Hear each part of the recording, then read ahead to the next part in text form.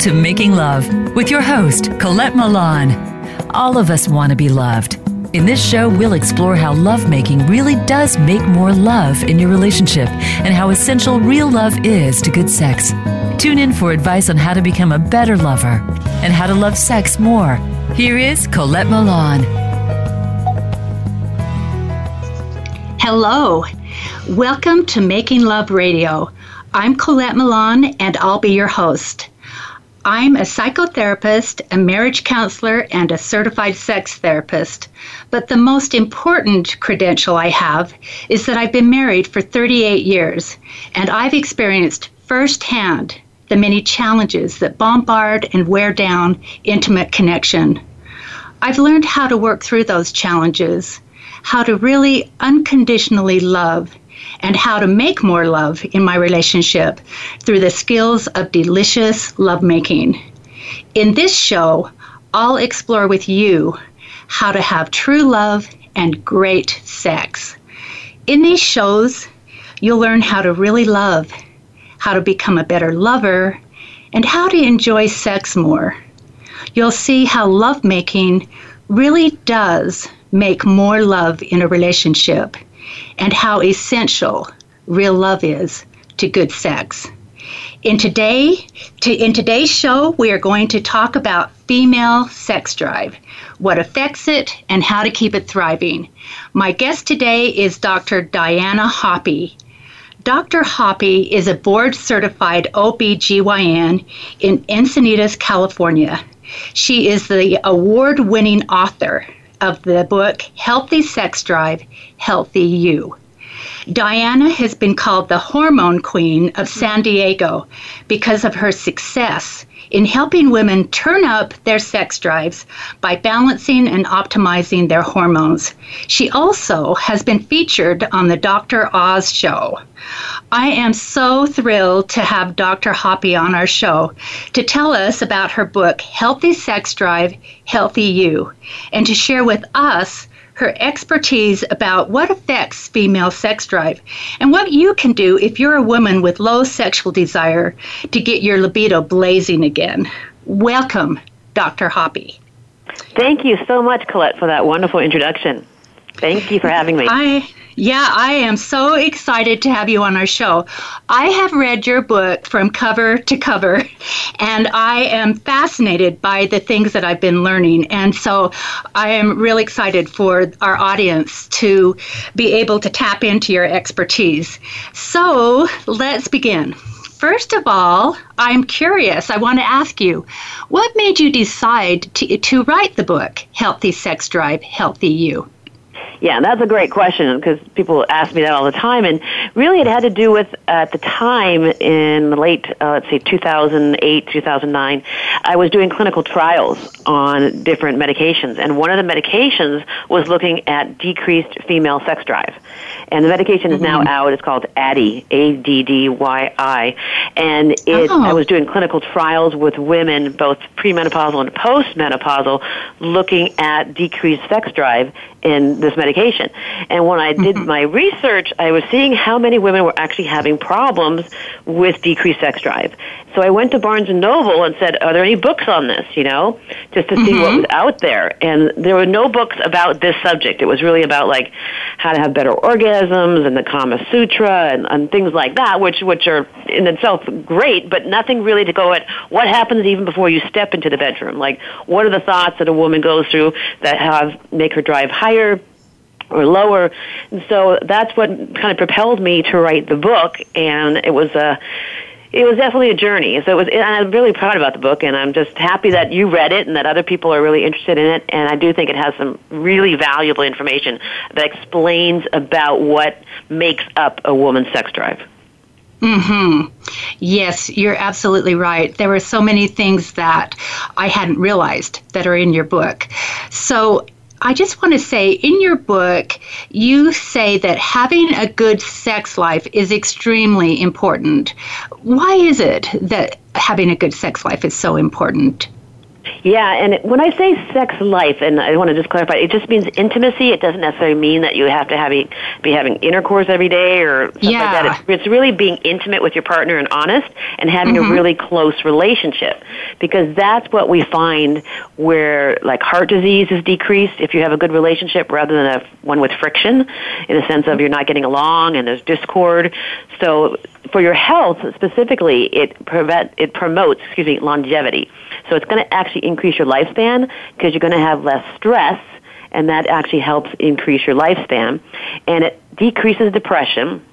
We all know that when we feel loved and we give love, we actually feel better about ourselves, and we have less depression.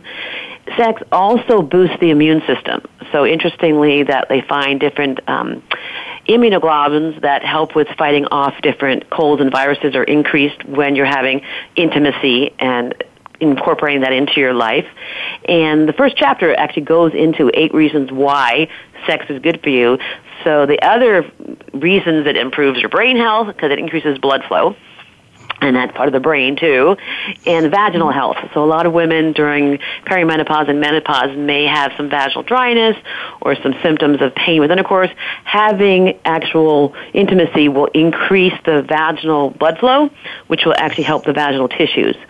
And it's healthy for the body, and I actually have a little chart with how many calories you can burn while having sex compared to other things. And so it's kind of funny when you look at how active you might be participating in that actual activity, let's say. And then it also helps relieving pain and emotional wounds. So it's really about intimacy and being honest with yourself and your partner and having a really great connection, because that helps health in so many ways. And you know how we are busy, and how, we all know we should exercise, but it's really important to be making love too. So sometimes, you want to, sometimes it actually is even better for you to choose to make love rather than exercising on certain days. So thank you for sharing so much about that. I wanted to ask you, I'm in the field too, working with sexual desire, and I work with a lot of couples, and I've had a lot of couples ask me, what is the typical frequency for having sex? And what do you tell people when they ask you that? Yeah, that's another interesting question, and that I think it varies, and it varies depending on what's happening in your life, what's happening with stress levels. There's so many things that go into a healthy sex drive. And then frequency, and there's really not a number I give to people. It's really what works for them at that period of time. Because we know life happens, and a lot of things can be thrown at us, and sometimes we may not be that thinking about sex because we have so many other things on our plate. But actually making time to have intimacy, to have time where you enjoy your partner, is really important. And so the number I don't get that fixated on. I really say the quality of time that you spend with your partner is really important. And if it's not necessarily making love, it could be walking on the beach, it could be listening to music together. I mean, doing things that you feel connected, and really then that probably leads to more romance and leads to more lovemaking. Yes, and I totally agree. And even though we both feel that way, you did have a part in your book that this would be fun for people to actually buy your book and see it. You talked about how, the U.S., people in the U.S. rank with other people in the world as far as how often people are having sex. And that's one thing about your book. You have a lot of really interesting little thoughts and facts and things like that. So anyway, I thought that was interesting how you talked about that in your book. Yeah, so, thank you. Mm-hmm. And I also tried to make the book a little bit more likable, like friendly, easy to read, and a little more fun. Because, with life, we have to have a sense of humor and have some fun. So I put some nice quotes in there, too. So I try to make it so that people could pick it up at whatever chapter and just start reading and gain a lot of really cool information. And that is so right. That's exactly how I read it. I'd pick it up and I'd read one part and then pick it up and read another part, and just found so many interesting thoughts and again, so many inspiring quotes. So anyway, in your book, you talk about orgasm, and you talk about how orgasm strengthens the bond between lovers. And of course, orgasm is very pleasurable. It releases sexual tension, and it really does make us feel closer and more connected after we've had that experience. But you also said something that I thought was really interesting, especially because, my whole clientele is couples that are coming in for help with their sexual relationship. And some of those couples are wanting to get pregnant. And I've had some women that have come into me that want to get pregnant, but they are having problems with low sexual desire, and they don't really see the value in orgasm for themselves. They just want to get pregnant. And I found this little fact from you that I hadn't realized, that I'm going to tell all my, female clients that want to get pregnant that it might actually help them if they have an orgasm. Can you share a little bit about that, why it is that orgasm actually helps maybe in the process of getting pregnant? Absolutely, and it's a very interesting process in that when you have sex in general, in the man's semen, in the ejaculate, there's actually prostaglandins that make the uterus contract also. But when a woman has an orgasm with sex, it makes the uterus contract at a certain frequency, and that frequency helps propel the sperm just go through the cervix and into ascending up the uterus into the fallopian tube. So at mid-cycle, like most women have a 28-day cycle, let's say, at day 13, 14, that's when ovulation occurs. That's when the egg's released.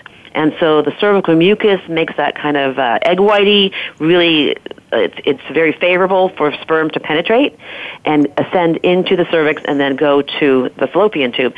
So all those factors together with orgasm helps propel actually the semen, the sperm, to go into the cervix and then help with actually fertilization of the egg, which is pretty amazing. That is pretty amazing. That helps me, give women even more incentive for investing into their love life. and a lot of the stuff I got, I took a great class when I was at UC Berkeley. I did undergrad, and it was a reproductive physiology class. And so the things you learn are just like phenomenal. And this was one of the things I learned there. And then some scientists have actually shown that the contractions help the semen, the sperm, actually ascend. So I have to give kudos to that class because it was a really amazing course I took. Yeah, I'm envious of your education. Oh. So, anyway, one of the things that I found was so interesting about your book is where you talked about how sexual desire increases and decreases at various stages in a woman's life. And so I want to have us talk a little bit about that because you're very knowledgeable about how as a woman goes through her life, her sexual desire ebbs and flows depending on her hormones. So let's start out with the very beginning. We start out as little girls and then we hit puberty.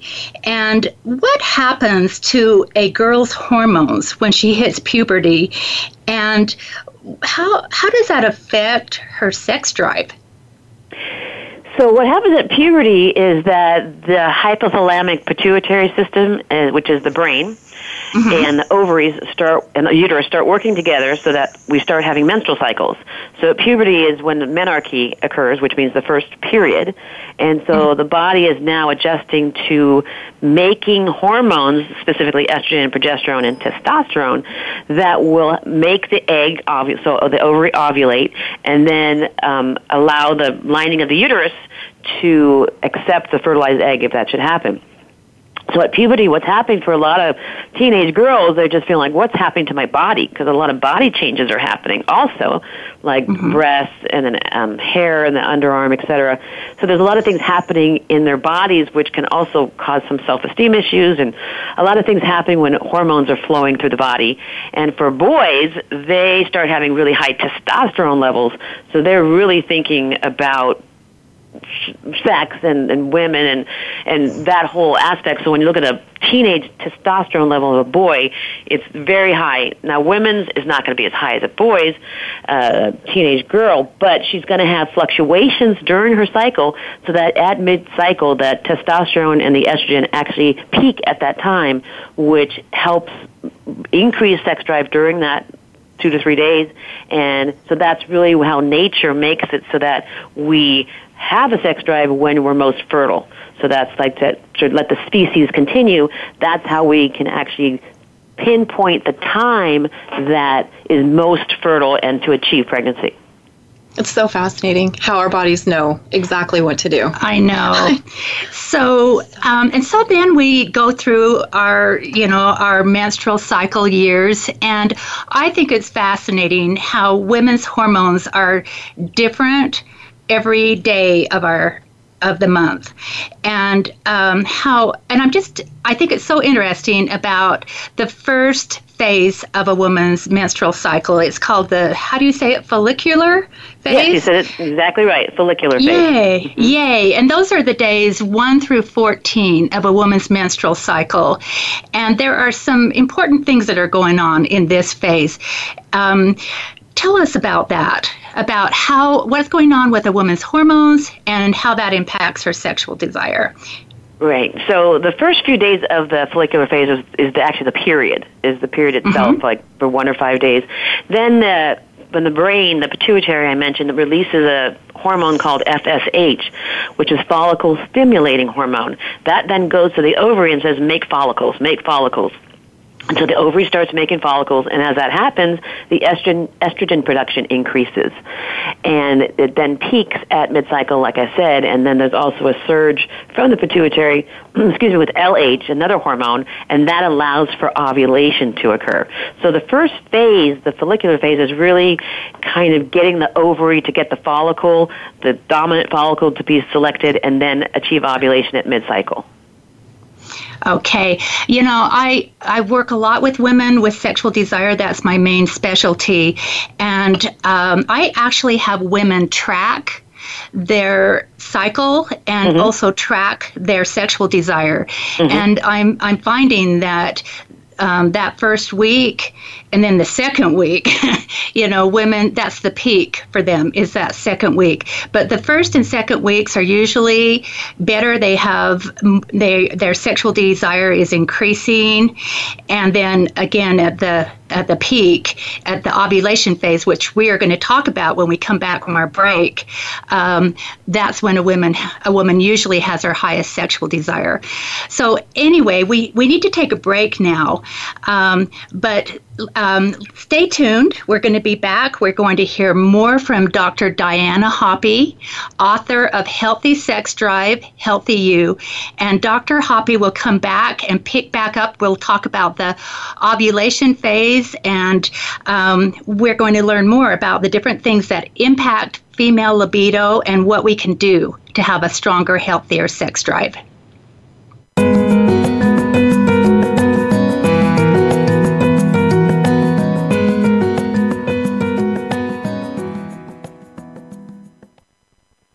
Follow us on Twitter at VoiceAmericaTRN. Get the lowdown on guests, new shows, and your favorites. That's VoiceAmericaTRN.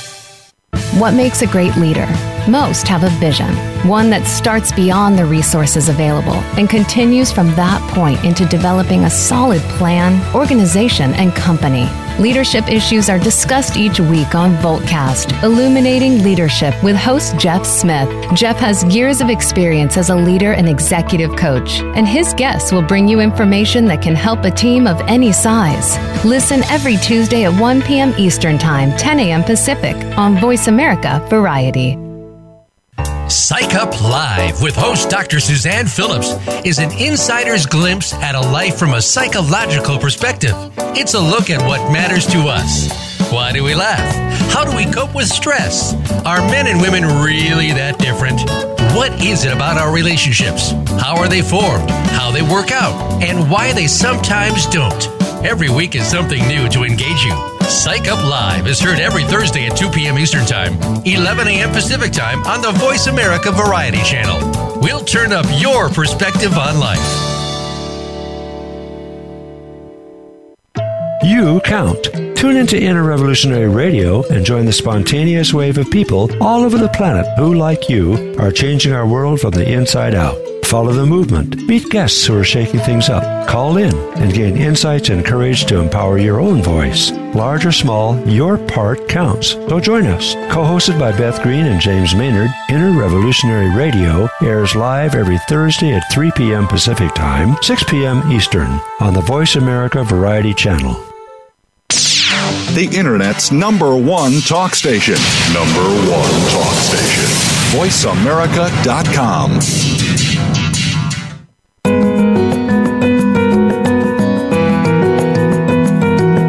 You're listening to Making Love with Colette Milan. We'd love to hear from you today with your questions and comments.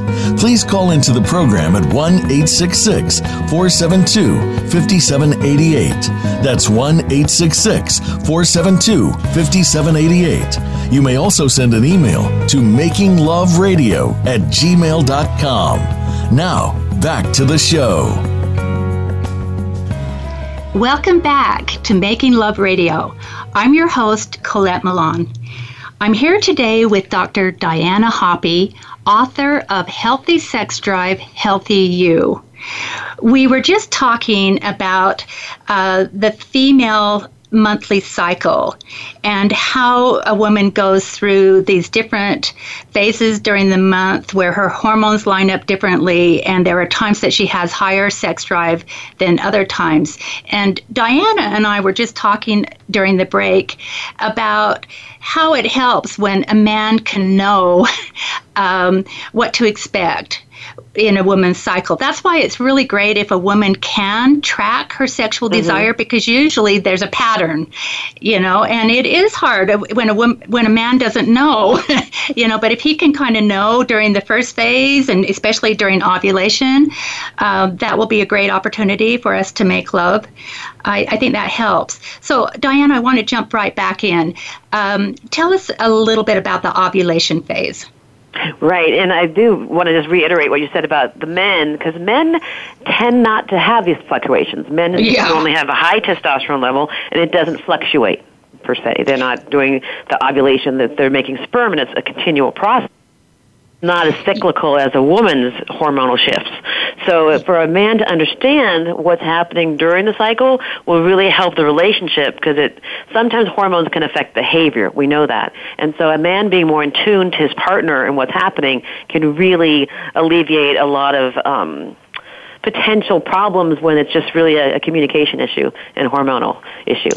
So back to the ovulation, that is when the ovary ovulates, which is what releases the egg. And again, like you mentioned, the estrogen and testosterone peak at that time. So a woman's desire is going to be highest during that time in general. Then the next phase, what happens, is called the luteal phase, and that is when the ovary starts making progesterone. And the progesterone is to help the lining of the uterus stay stable. So the whole uterus and ovary, their function is really to try to get pregnant. And then once the egg is fertilized, it can then implant. So the second part of a woman's cycle is when she's making more progesterone. And this can be times when there might be more sluggishness, like less energy. Progesterone is a very more sedating, calming kind of hormone. And so she may not be that into sex during this period of time.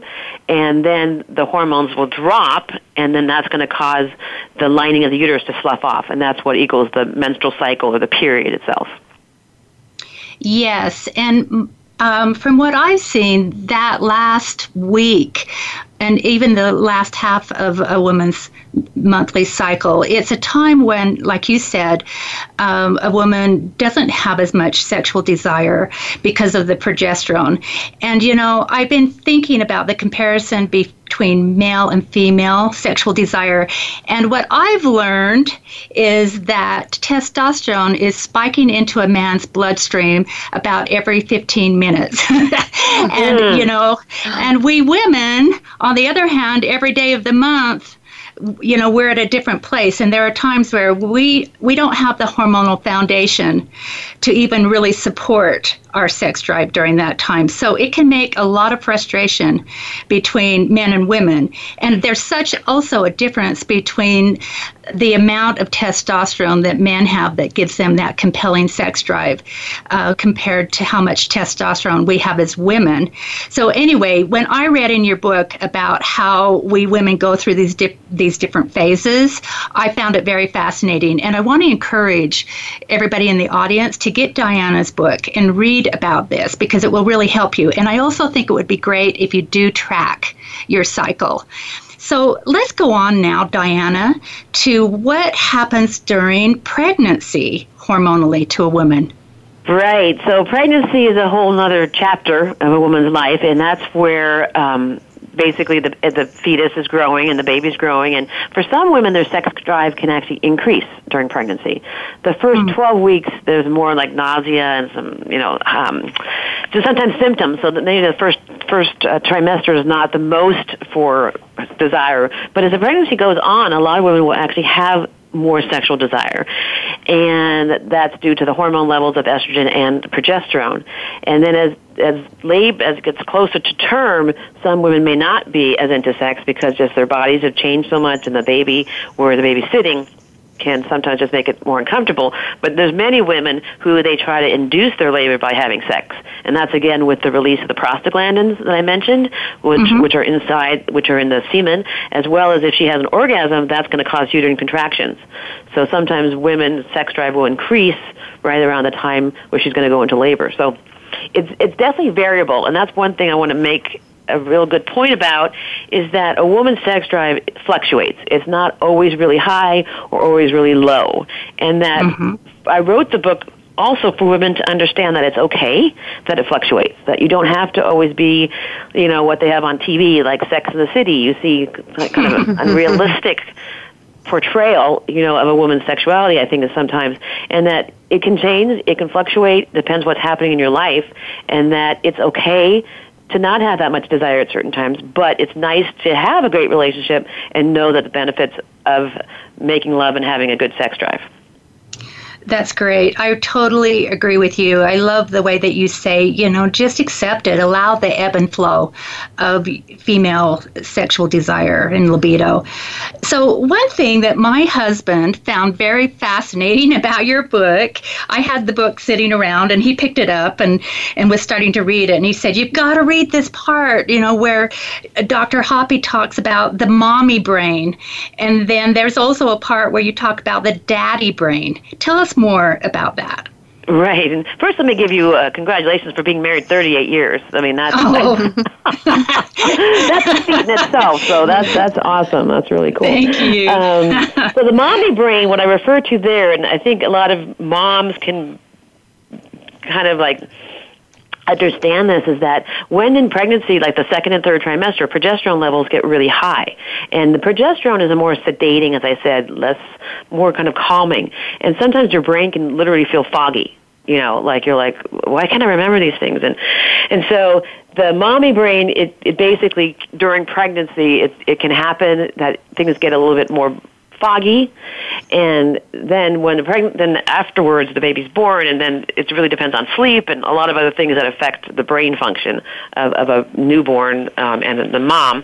And daddies, what's interesting is the 4 weeks, like about 36 weeks of gestation of the mother being pregnant, the daddy basically starts making more prolactin, and that helps decrease testosterone, which in turn makes it more likely for the man to be around.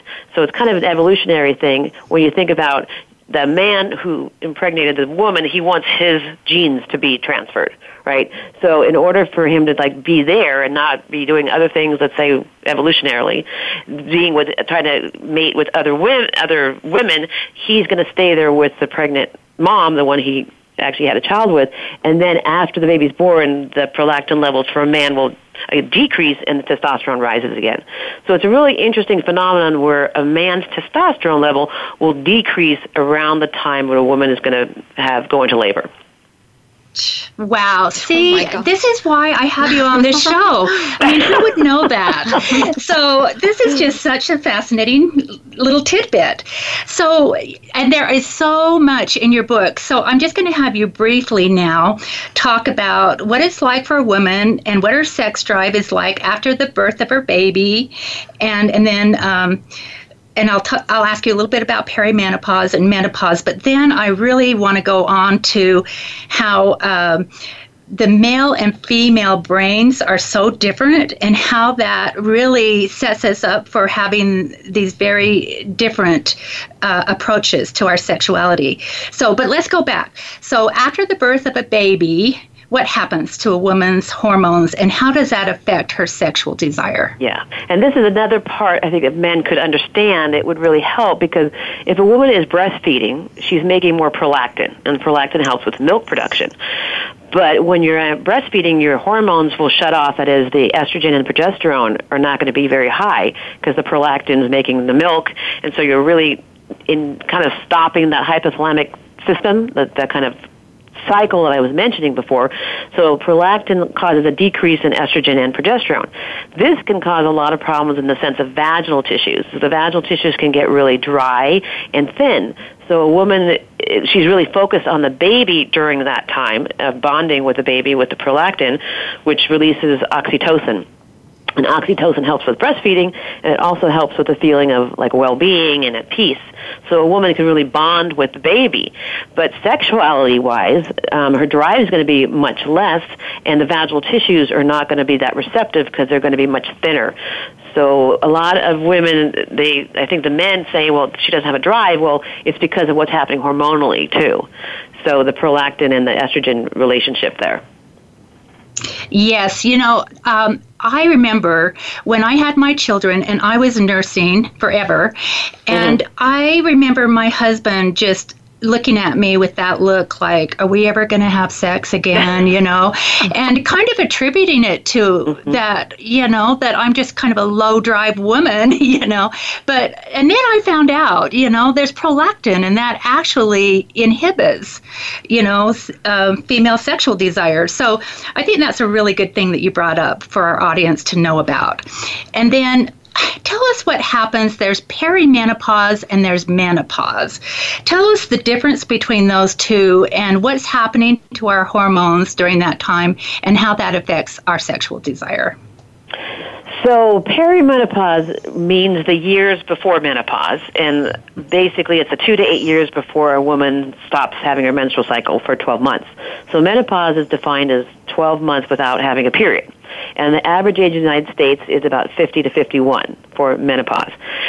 But many women can have symptoms of menopause, like hot flashes, night sweats, mood swings, irritability, for 2 to 8 years prior to menopause. So that's called perimenopause, and I have a lot of women, and I love this part of treating women who are perimenopausal and menopausal, because there are really things we can do to help. And a lot of times a physician will look at the labs and say, oh, your labs are fine, you don't need any treatment. But a woman's having hot flashes and night sweats and mood swings.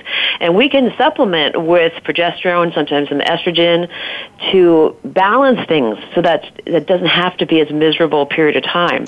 So find someone that can help you with those symptoms, and don't let them just say, oh, take an antidepressant or just deal with it.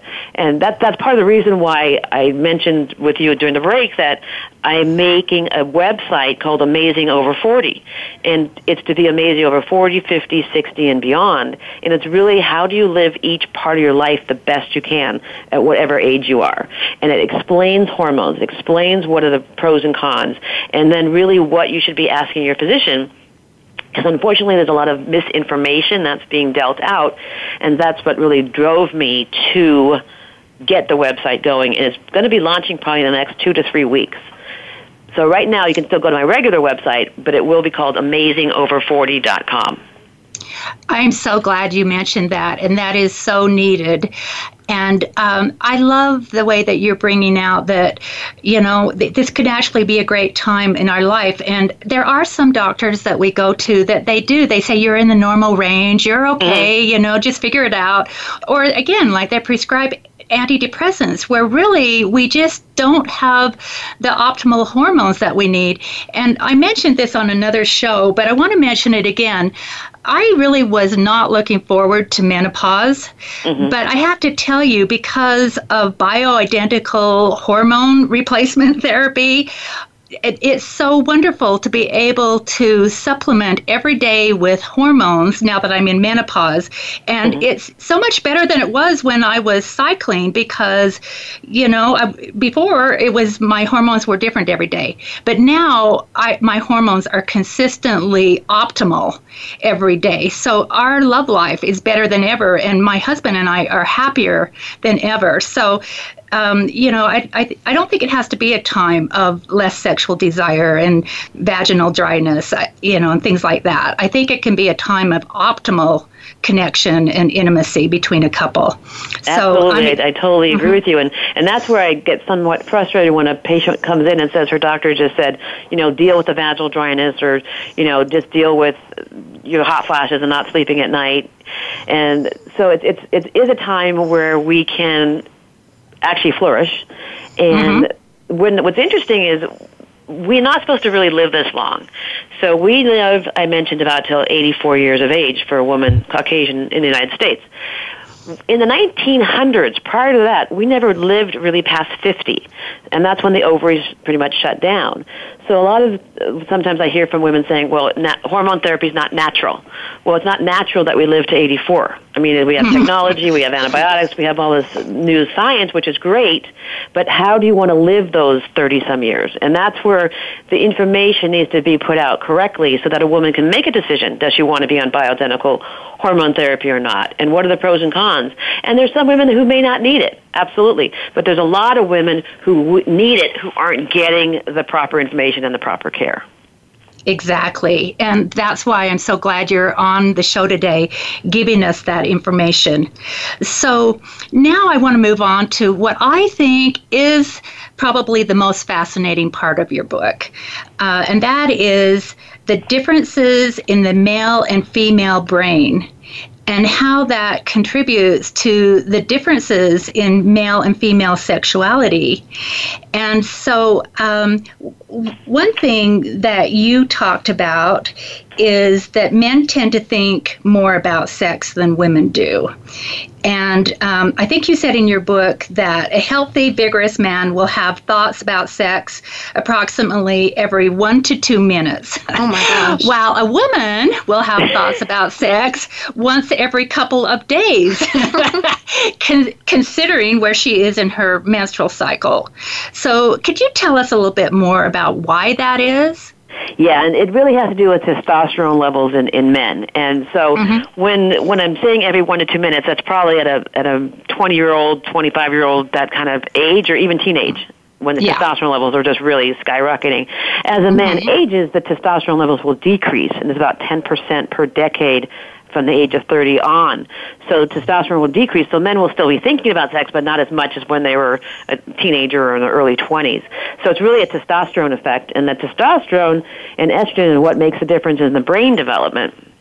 So that for men, they're very focused, they're very driven toward the goal, and women, because their brains are different in many ways, but it has to do that we lose focus. Women tend to be multitaskers, have a lot on their brains and their thoughts.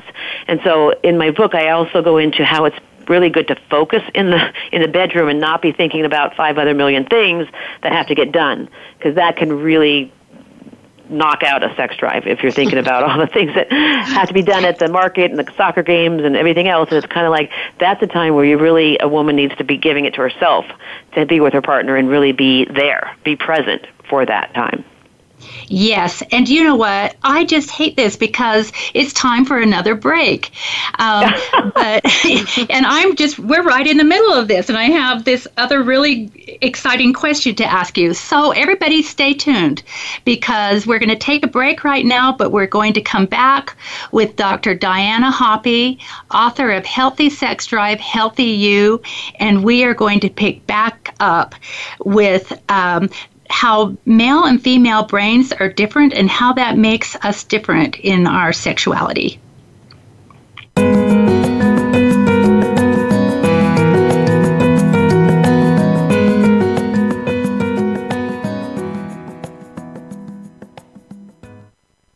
Think you've seen everything there is to see in online television? Let us surprise you. Visit voiceamerica.tv today for sports, health, business, and more on demand 24/7. Second Wind Success, hosted by Gene Garino, is all about helping boomers catch their second wind in business and life.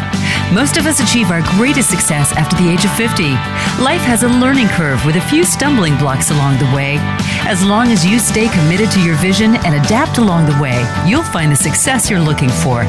Tune in to Second Wind Success every Wednesday at noon Pacific Time, 3 p.m. Eastern Time on Voice America Variety. Are you finding your frequency? It can be described as that space between failure and success. It's the future of digital media. It's finding your voice. It's engaging topics, content, and ideas. Jeff and Ryan discuss the digital media space and all of its aspects. It's about making the mistakes, taking the chances, summoning the intestinal fortitude to step out of your comfort zone, and discovering what you can accomplish when you decide to try, decide to learn, decide that you have something to say, and find your frequency. Live Fridays at 2 p.m. Pacific Time, 5 p.m. Eastern Time on the Voice America Variety Channel. Tune in to The Patricia Raskin Show on voiceamerica.com every Monday at 2 p.m. Eastern Time and 11 a.m. Pacific Time. This is the program that helps you turn obstacles into opportunities, challenges into solutions, and find answers to tough questions with the award-winning powerhouse voice of radio, Patricia Raskin. So tune in and call in to The Patricia Raskin Show, Mondays at 2 p.m. Eastern Time and 11 a.m. Pacific Time, right here on the Voice America Variety Channel. Streaming live, the leader in Internet talk radio, voiceamerica.com.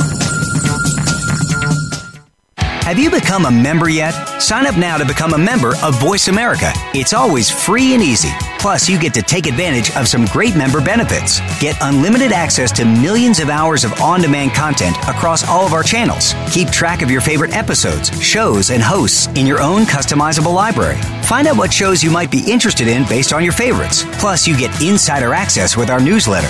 Membership gives you more. Sign up at voiceamerica.com and click Register at the top right.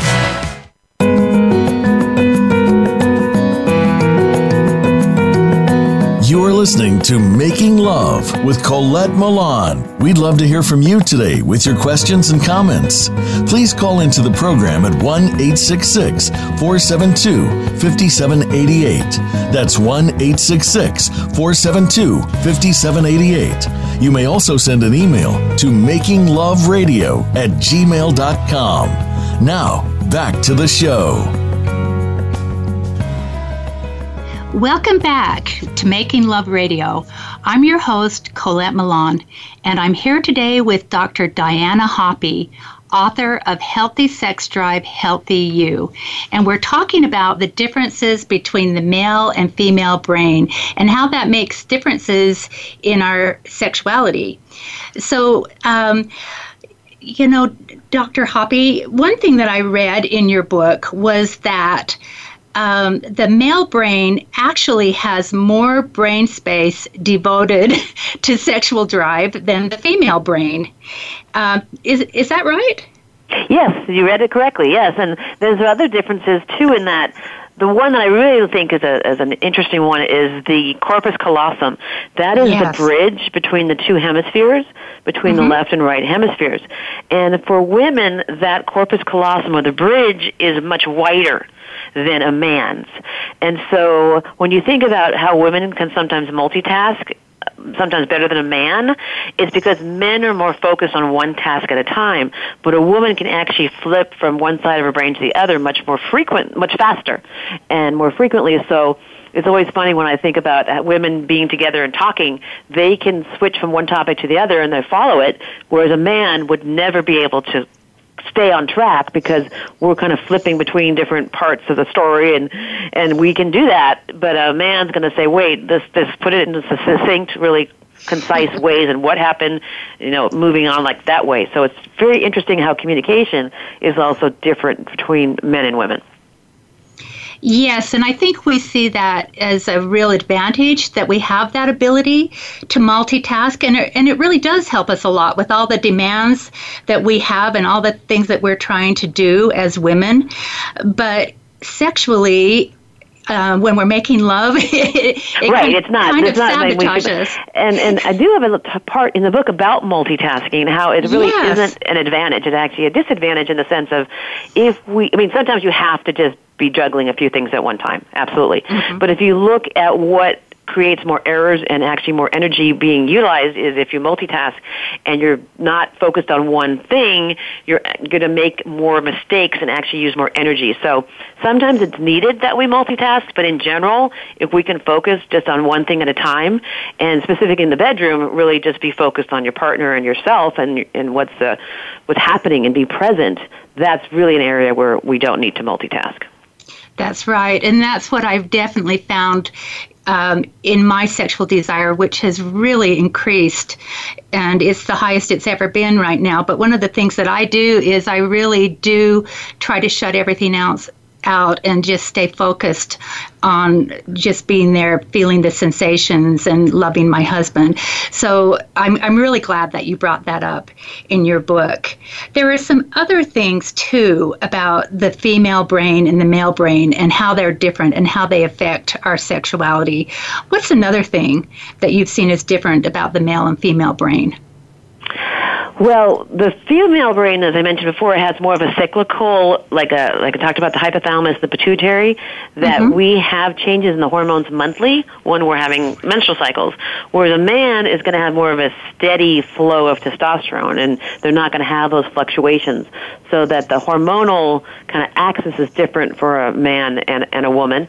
And also, when you look at different parts of the brain, like called the amygdala, which is a part for fear and aggression, that's much larger in a man than it is for a woman, and that probably is for men and benefit in one sense because they can then fight off their tiger or the beast that's following them, or if it's a territorial thing. So there's brain differences for evolutionary reasons, and it has to do with what happens in utero. That is, when we're little babies, fetuses, what hormone is being kind of marinated in the brain, literally, like what's it being surrounded by. And for men, it's going to be testosterone, and for women, it's more estrogen, and that's what causes the difference in the brain themselves between men and women. Yes, that is fascinating.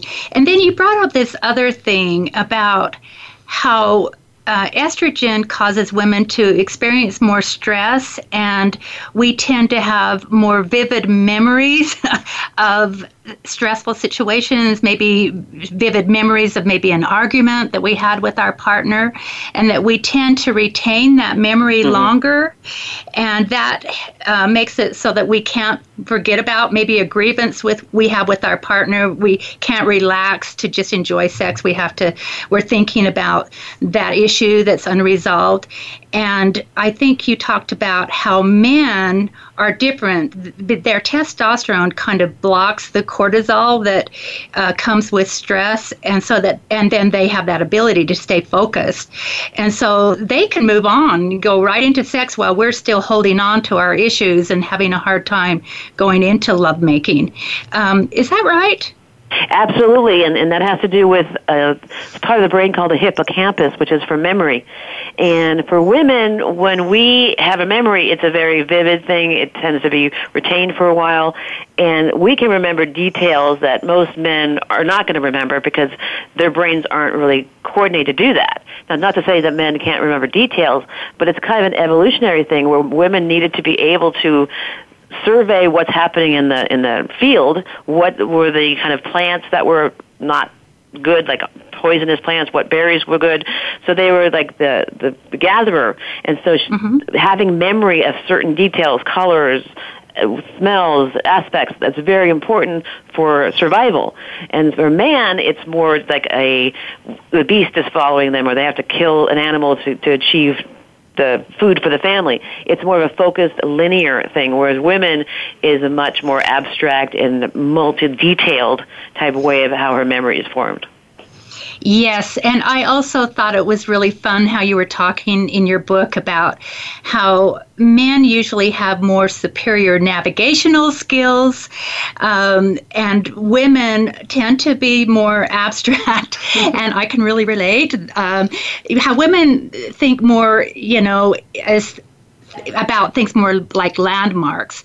I know that my husband's really good at reading a map and knowing how to navigate, and that is just a skill set I don't have. I'm more into, well, it's, there's a Smith's on this corner, and then there's a red house with a black door, and that was such a comfort to me to hear you say that is something that's the difference between the male and female brain, because I just felt like I was just intellectually, inferior to my husband. But I think that's a fascinating thing. And then also, you talked about how the female brain is hardwired for empathy, and how, I didn't realize this. I think we all know that women tend to be more empathetic, but our brains are really wired for that. And men's brains are more wired, I think you said, for understanding and building systems and learning how things work.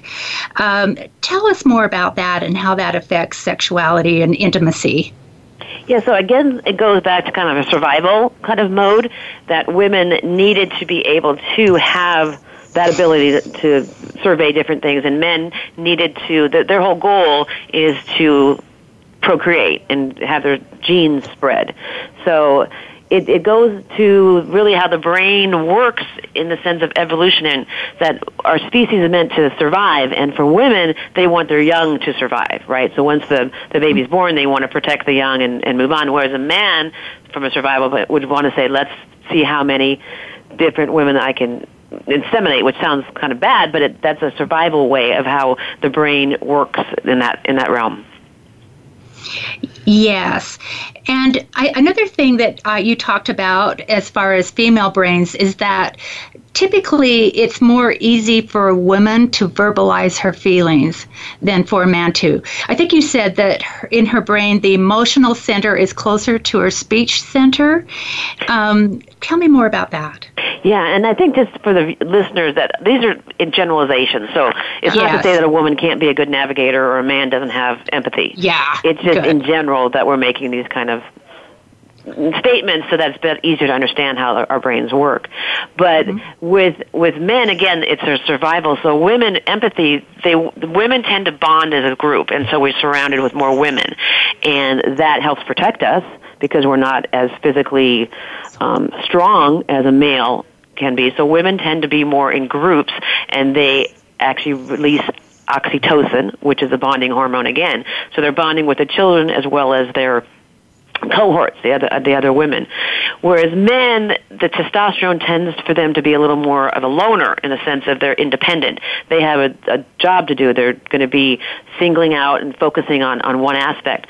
So it's really interesting how that aspect, just socially, and men, I think as boys, they're not really told that they can show emotions.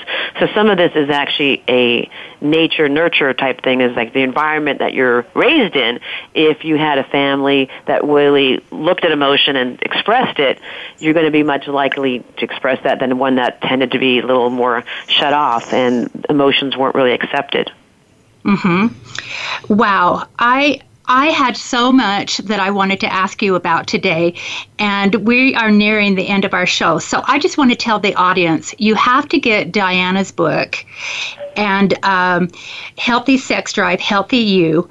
In the book, some of the things that you can read about is how stress affects female sexual desire, how birth control affects sexual desire, and how health conditions like diabetes and heart disease affect female sexual desire, and also female and male sexual functioning. In the book, you'll also learn about medications that can reduce sexual desire and functioning, and what you can do to work with those medications so that you can increase, at least still have good sexual functioning. She also talks about some fun things in her book, like aphrodisiacs, things that can increase your sexual desire. So I feel bad I don't have more time. This has just been such a great show. And Diana, thank you so much for being on our show. I've learned so much from reading your book, and I just really want to encourage everybody to read it. And I want to encourage everyone to go to your website at www.drdianahoppe.com, and that is www.drdianahoppe.com. And also check out, again, her website that she's just getting up and going, that's going to be amazing, and it's called Amazing Over 40, How to Have a Great Love Life Even Over 40. And next week we're going to have a great show with Dr. Greg Baer. Be sure to visit our website at www.sextherapyutah.com, where you can listen to our shows at any time and learn more about us. And don't forget to check us out on Facebook. Until we meet again, have a great weekend, and remember, making love really does make more love in a relationship, and real love is essential to great sex.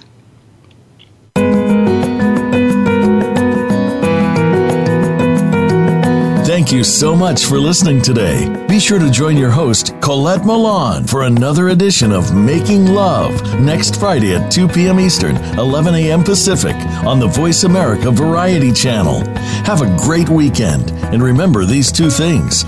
Lovemaking really will make more love in your relationship, and real love is essential to good sex.